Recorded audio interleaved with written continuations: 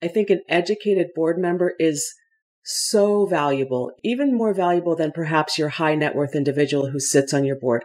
If that high net worth individual sitting on your board does not understand the ins and outs of your organization and the ins and outs of what it means to be a good board member, I think it behooves the organization to educate that board member. What's the most difficult aspect of your fundraising career? Go ahead, think about it. If you said figuring out how to make people give, you agree with the majority of us. We know it's not easy for people to part with their hard-earned money. But what makes people resonate with your cause? What makes donors ultimately give their money to your mission? What's behind all of that? I'm Kimberly O'Donnell, and this is Accidental Fundraiser, a show from Network for Good that shares radically authentic stories from the trenches. Accidental Fundraiser for the New York-based Hudson River Museum, Alyson Landers joined the podcast to share her perspective on aligning her fundraising initiatives with her board strategy and goals. Because without significant buy-in, financial or otherwise, from your highest level supporters, you're going to struggle to launch and grow your projects. Alyson will teach you how to get support from your board and excel in fundraising.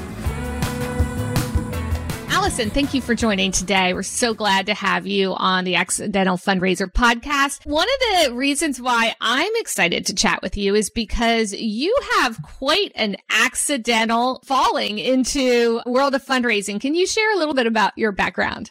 I want to meet the person who's not an accidental fundraiser, frankly. So when you find that person, let me know. I am in my early 50s and went to college back in the Soviet Union era days. So I was a Russian and linguistics major out of Georgetown University and thought that I was going to save the world diplomatically or some other sort of way, bridging the gap between the Soviet Union. If you remember your history, the Soviet Union fell.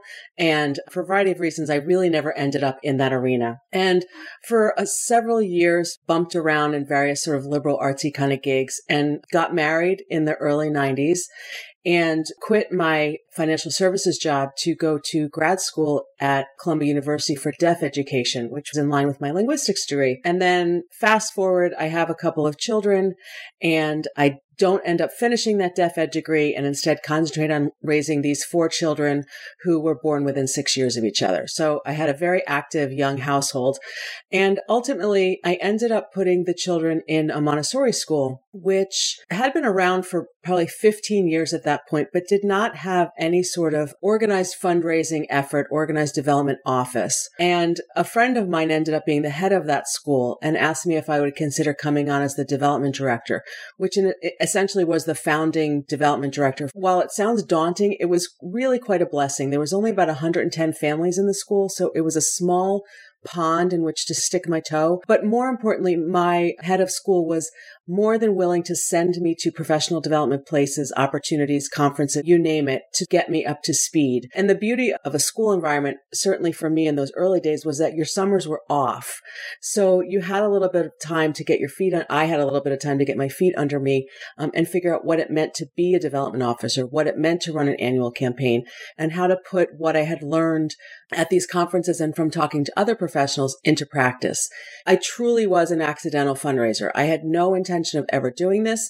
I was doing a favor for a friend, and I ended up going from 0 to development director. It's a path that nobody takes. In retrospect, what I think appealed to me most was that job had a lot of chief of staff activity around it, supporting my friend, the head, but it played to my strengths in figuring out what made people tick, about what made people give.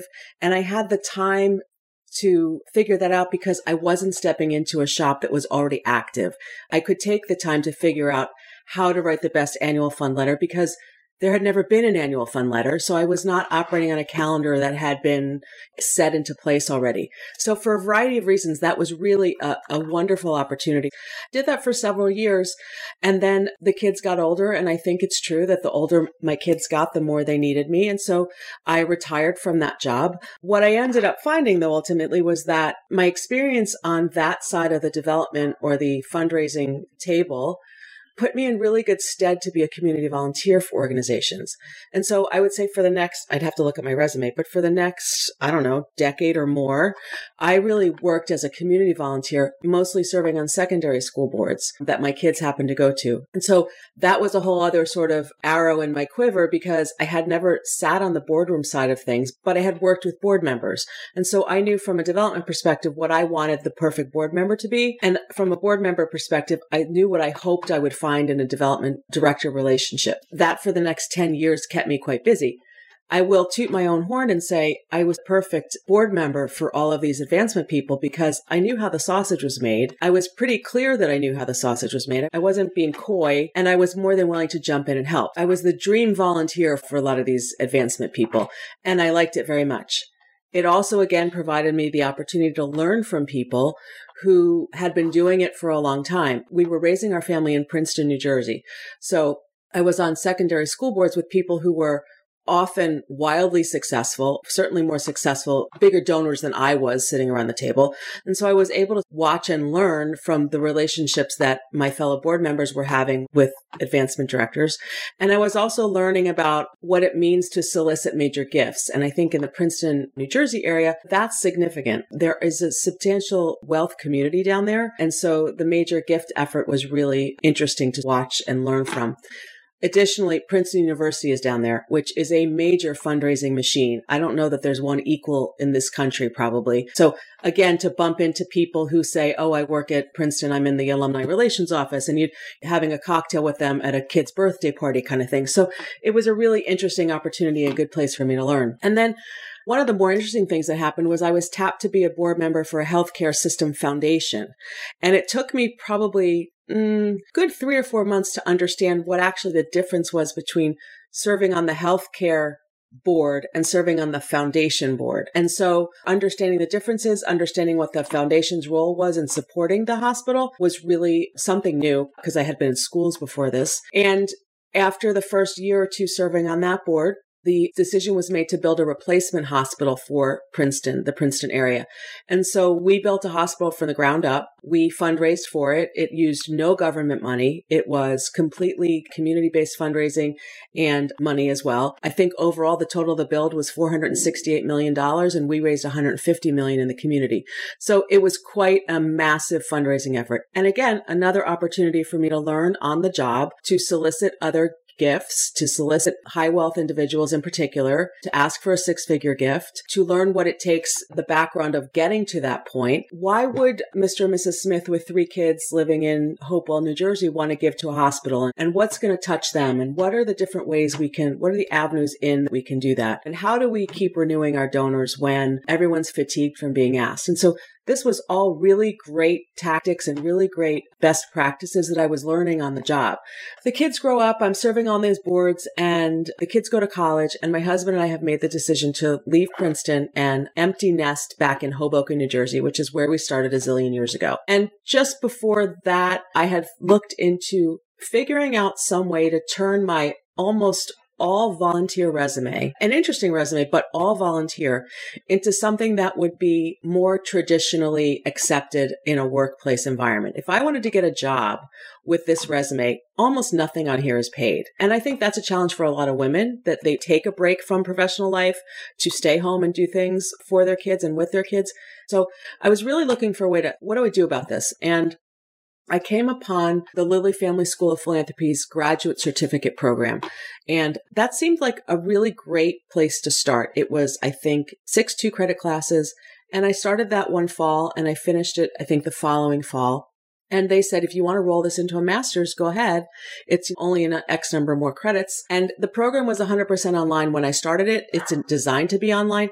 So when COVID hit, I was still able to do the work that I had been doing uninterrupted at the Lilly School. So I'll complete the master's in another 2 weeks. I have a final paper to write. It's killing me. I have senioritis, like I can't even tell you. And the master's will be complete. And I describe it as an academic scaffold for professional experience that was mostly volunteer.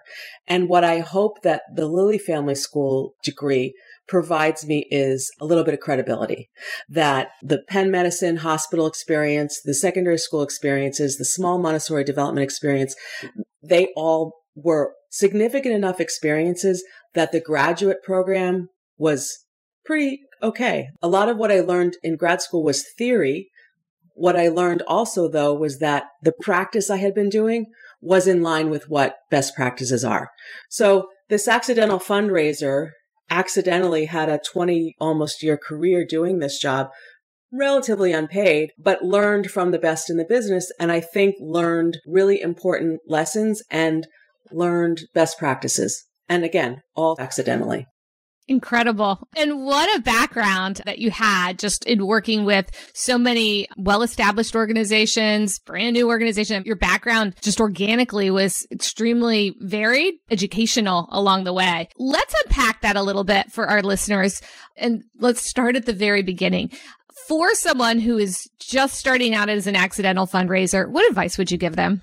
I would encourage them to seek whatever professional opportunities they can, professional development opportunities they can. I was in a school setting, so I took advantage of CASE conferences. I took advantage of the National Association of Independent Schools conferences and network. I did all this before LinkedIn. So I can't really speak to how you utilize LinkedIn to make these connections, but I was utilizing these professional conferences because you'd see some of the same leaders at these various conferences. And I stood out because I was not a paid, for the most part, was not a paid professional. I was there as a volunteer in most of these cases. Early on with the Montessori school, no, but for the bulk of my career, a volunteer. I went as a board member. It was on my lapel kind of thing. But I would really encourage someone new to the business to do that. At the end of the day, it's still about old-fashioned networking. It was 20 years ago. It was probably 40 years ago. It's going to be 10 years from now as well. And however you best network, I would encourage someone to do that, to ask questions of people who are more established than you, who do work that you admire, and get their information, get their feedback. Don't be afraid to reach out and connect with someone because they're likely happy to hear from you and will help you. You just got to make the ask, right? And one of the things that I picked up on was your just quest for this lifelong learning, and particularly around just understanding development and nonprofit organizational structure. So one thing that spurred for me was, if you are the chief everything officer, right, the nonprofit CEO or executive director, you may also want to budget some funds for your board members to be able to go and do these things so that they can learn, and you can really school up and network up your board members so that it doesn't all fall on your shoulders. Can you share a little bit more about your experience as a board member and having that fundraising hat? Are there things that you feel are essential for board members to truly understand as they step into supporting these smaller organizations? This is actually where I'd like to hang my hat professionally, is working with boards and working with individual board members. I think the first thing that an organization or a development director or a CEO needs to do is have a very clear conversation with the board or with the board members individually about what is expected of them, what that organization's ideal board member looks like. Does it look like someone that, in addition to writing a check for you, does that person accompany you on visits? Does that person invite people to breakfast at your organization? What does that board member do for you? And I used to say as a board member to the heads of the organizations that I needed to be utilized. And so if I could recommend one thing to an organization, it is to utilize your board members, to be very clear that it's not just showing up at a quarterly meeting, that you need them to actually do something. But the challenge for the organization is then to come up with value-added things for the board to do. So if that means that they accompany some prospective donors on a tour of your organization or your client services, whatever, encourage them to do that. On the board side, I would encourage the board to understand what their fiduciary responsibility is to the organization, but also what their duty of care is to the organization. What does a board member actually do for a nonprofit? And that may require actually reading a book. It may require listening to a podcast, but let's do the homework. Please don't agree to lend your name and give your financial support to an organization and not fully understand what your responsibilities are to that organization. It's been interesting to both sit on boards and work with organizations whose board members don't show up.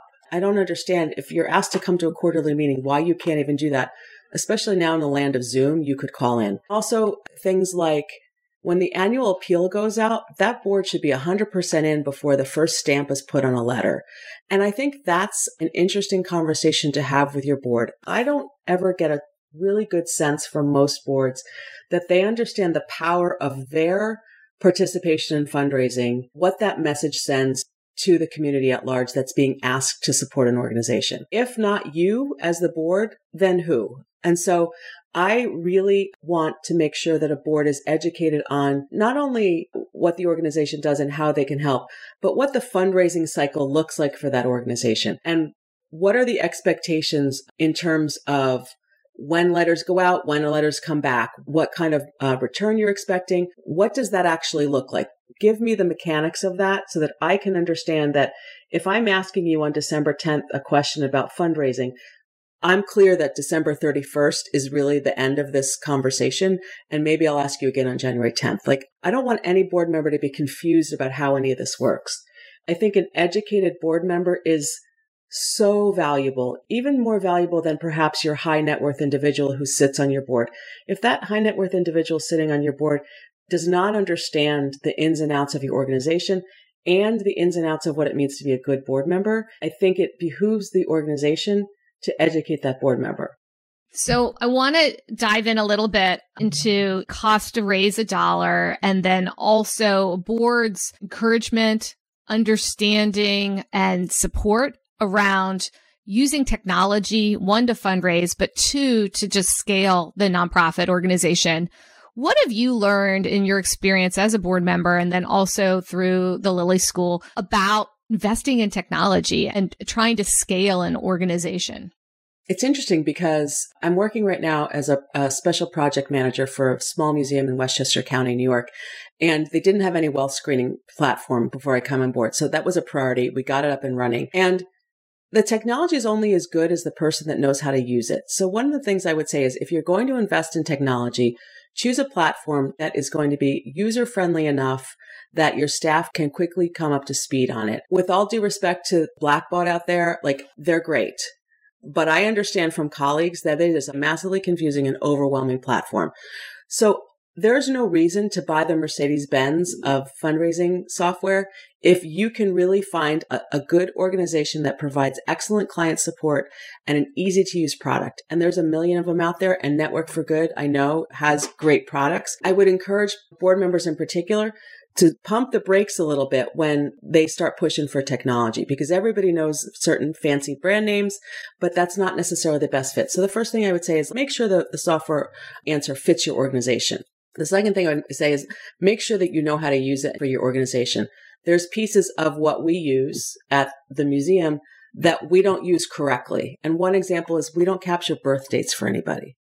And they haven't for years. And how do you operate a planned giving program if you have no real idea of the age of your membership?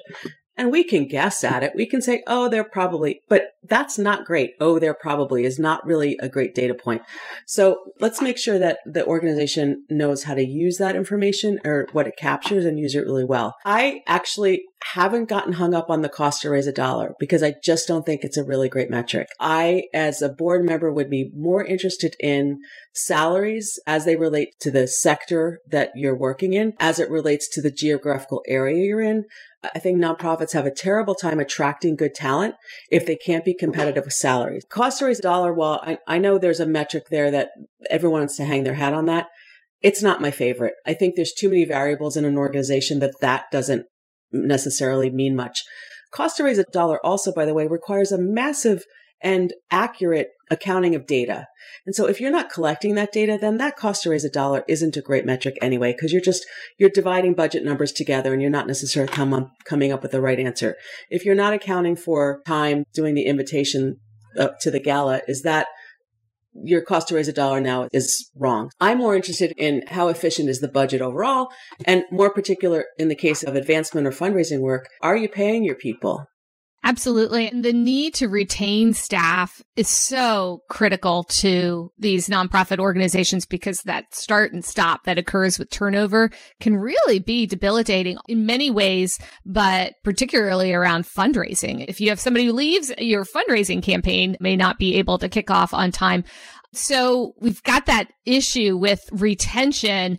And there are many ways in which an organization can offer additive employee benefits that don't have to be wildly expensive, but can also help an organization retain and just feel better about how they're supporting employees. Have you seen some of those more unique forms of benefits, or how have the boards that you've been on looked at that retention component? I haven't had to, as a board member, had to look at the retention component. And don't forget, COVID now has hit, right? So it has shaken up the whole landscape of employment. 3 things I want to say. Number 1 is I get 2 emails a day with LinkedIn job listings for the New York metro area, and each of them has 15 or 20 every day, not necessarily the same ones. So the nonprofit jobs out there are very plentiful. The second thing is a lot of those job listings don't offer salary information in them. And there's a movement on Twitter, and I can't think of the name of the person now that's pushing the movement, for transparency in sharing salaries. Because if we're going to talk about retaining good people and capturing good people and encouraging good people, we need to be transparent about what we're interested in paying them. And the third thing I'll share is that I took this job with the museum, and my title officially is Special Project Manager. I was interning there last fall, and they had put out a job listing, and they were getting resumes from people that had never fundraised a dime in their life and had never done anything around advancement, fundraising, any nonprofit work. It was just a scattering of random resumes. And the advancement people came to me and said, when you finish your internship, would you want to take this job? And I said, I really don't. Major Gifts is a full-time job. I'm still in school. I've got this empty nest that I have not been able to enjoy because of COVID. I wanted to travel with my husband. The time's just not right, but thank you so much for even thinking of me. And they said, okay. And they came back about 2 weeks later and said, are you sure you don't want to take this job? And I said, okay, could we talk about it? But could we talk about a non-traditional structure?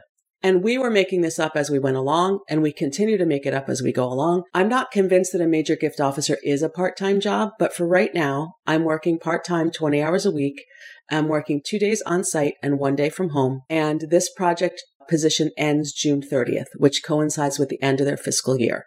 And we agreed at the end of June, we would figure out how we want to structure this going forward. So the benefit to the museum has been they did not have a major gifts officer before this. They never had. They don't have a major gifts cabinet. They don't have a major gifts structure. And so now they do. It's something that I've worked hard to put in place. We've done all kinds of website upgrades. We've done all kinds of PDF work. And we're just about, like when I hang up with you, I got to get back to it. We're sending out solicitation letters to the board for a major gifts initiative. This is brand new to them. So in this part-time, non-traditional structure for a major gifts officer, they've gotten a little bit of what they were hoping to get. I do think this is a full-time job. I don't think that you can be a major gifts officer and have relationships with major donors and do it on a part-time basis. Having said that, I think development work is never part-time, and I think development work is never 40 hours a week. You're always doing something after hours. You're always connecting with people on a weekend or a time that you normally wouldn't be working. So I think fundraising work, by definition, is not a traditional 9 to 5. And so I think it behooves fundraisers and the people who love them to figure out how to make it palatable, particularly after 2 years or 3 years, whatever it's been of COVID, where people are not willing to go back to work in a traditional office space. They're not willing to do this. They're not. So I think fundraising can't be immune to that. And I think as board members, I would encourage them to work with their CEO to figure out what works best for that organization. What advice do you have for our listeners around when there is friction between the executive director and the board? How can the two work through it? I actually haven't had that experience of having friction between the board head and the board. I've seen friction between other board members and the head, and I think that's an interesting dynamic. I think for me, this all comes down to governance. Any kind of friction or upset around those kinds of relationships come down to governance, and be really mindful of what their role is. Now, having said that, the head of an organization, the CEO of an organization, is in a really difficult spot because for the most part, the board is probably significant donors to the organization. I think there definitely is a situation where the CEO is probably going to have to take a step back and be a little bit quiet and somehow figure out how to navigate those waters and not upset the apple cart. However, I would say that the chairman of the board has some responsibilities as well to be a good boss. And if that chairman of the board is not a good boss, I think the board as a whole, or certainly the executive committee, needs to consider what does it mean to be a good boss and how can we help this person be that? Again, not an easy road to travel for sure, but hopefully the board or the executive committee is cohesive enough and trusting each other enough that they can have those difficult conversations. If they can't have those difficult conversations, I would submit that it's probably a little dysfunctional. Even if you don't agree on where the decimal point goes on a budget line, that you trust each other enough and respect each other enough to have the difficult conversations. I want to touch on DEIB, diversity, equity, inclusion, and belonging on boards, and how over the last several years, really over the last 10 years or so, there's been major calling for more diversity and equity and inclusion on boards. What have you seen with that? And have there been any tactics that the boards that you've been involved with have employed that have really worked well? I like the adage that your board should reflect the community that you serve. For example, when I first walked into the boardroom at the Princeton Hospital Foundation, and I've said this out loud to them, so it's not a secret, I was like, oh my gosh, they're all old white guys. And I was in my early 40s. I was a woman. It just was a weird feeling to be in that kind of space. Before I knew what DEI was, I was saying, this doesn't work for me. Like, it's all old white guys making decisions. And one of the goals that the hospital had was to really work on attracting board members who reflected the population that used the hospital.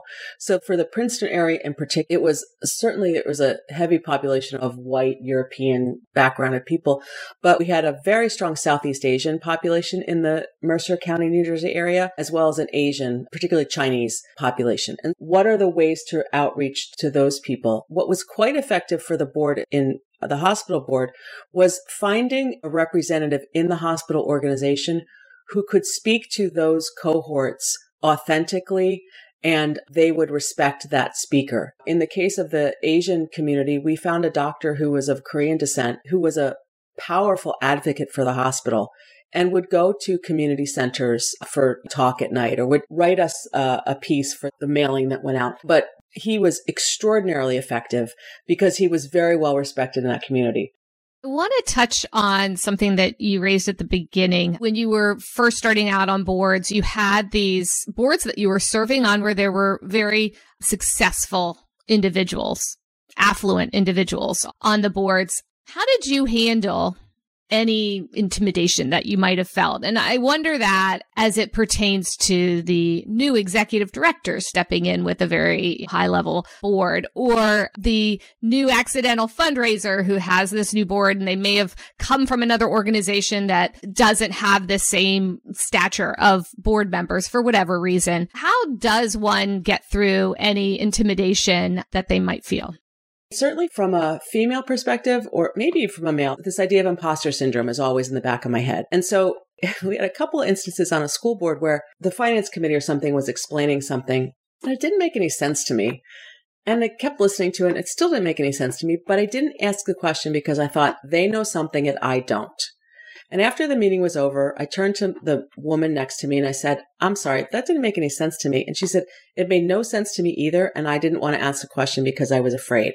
And right there was just a killer reason for me to never not ask the question. It takes a little bit of backbone for sure. This idea that somebody who is higher net worth or more successful financially, whatever, has better or more or better information than you, I think is something that we personally need to do the work around. What does it mean to move past that for us? What does it mean for me to stand up and ask the hard question? For those people who are concerned about feeling intimidated, I think education and information is your best ally.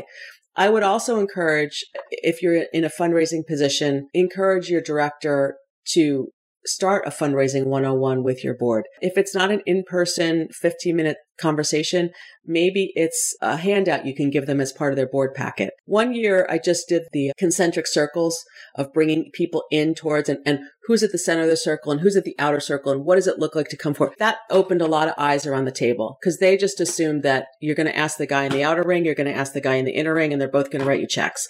Like this idea of what it means to work people forward was very new to them. I also think, by the way, that getting a couple of significant successes under your belt makes you stand taller. So if you've asked for a 6-figure gift and gotten a yes from that, chances are pretty good nobody else around the table has done that, and they will be in awe of it. I think the 6-figure gifts that I have asked for and were relatively easy because so much work was done behind the scenes to get to that point.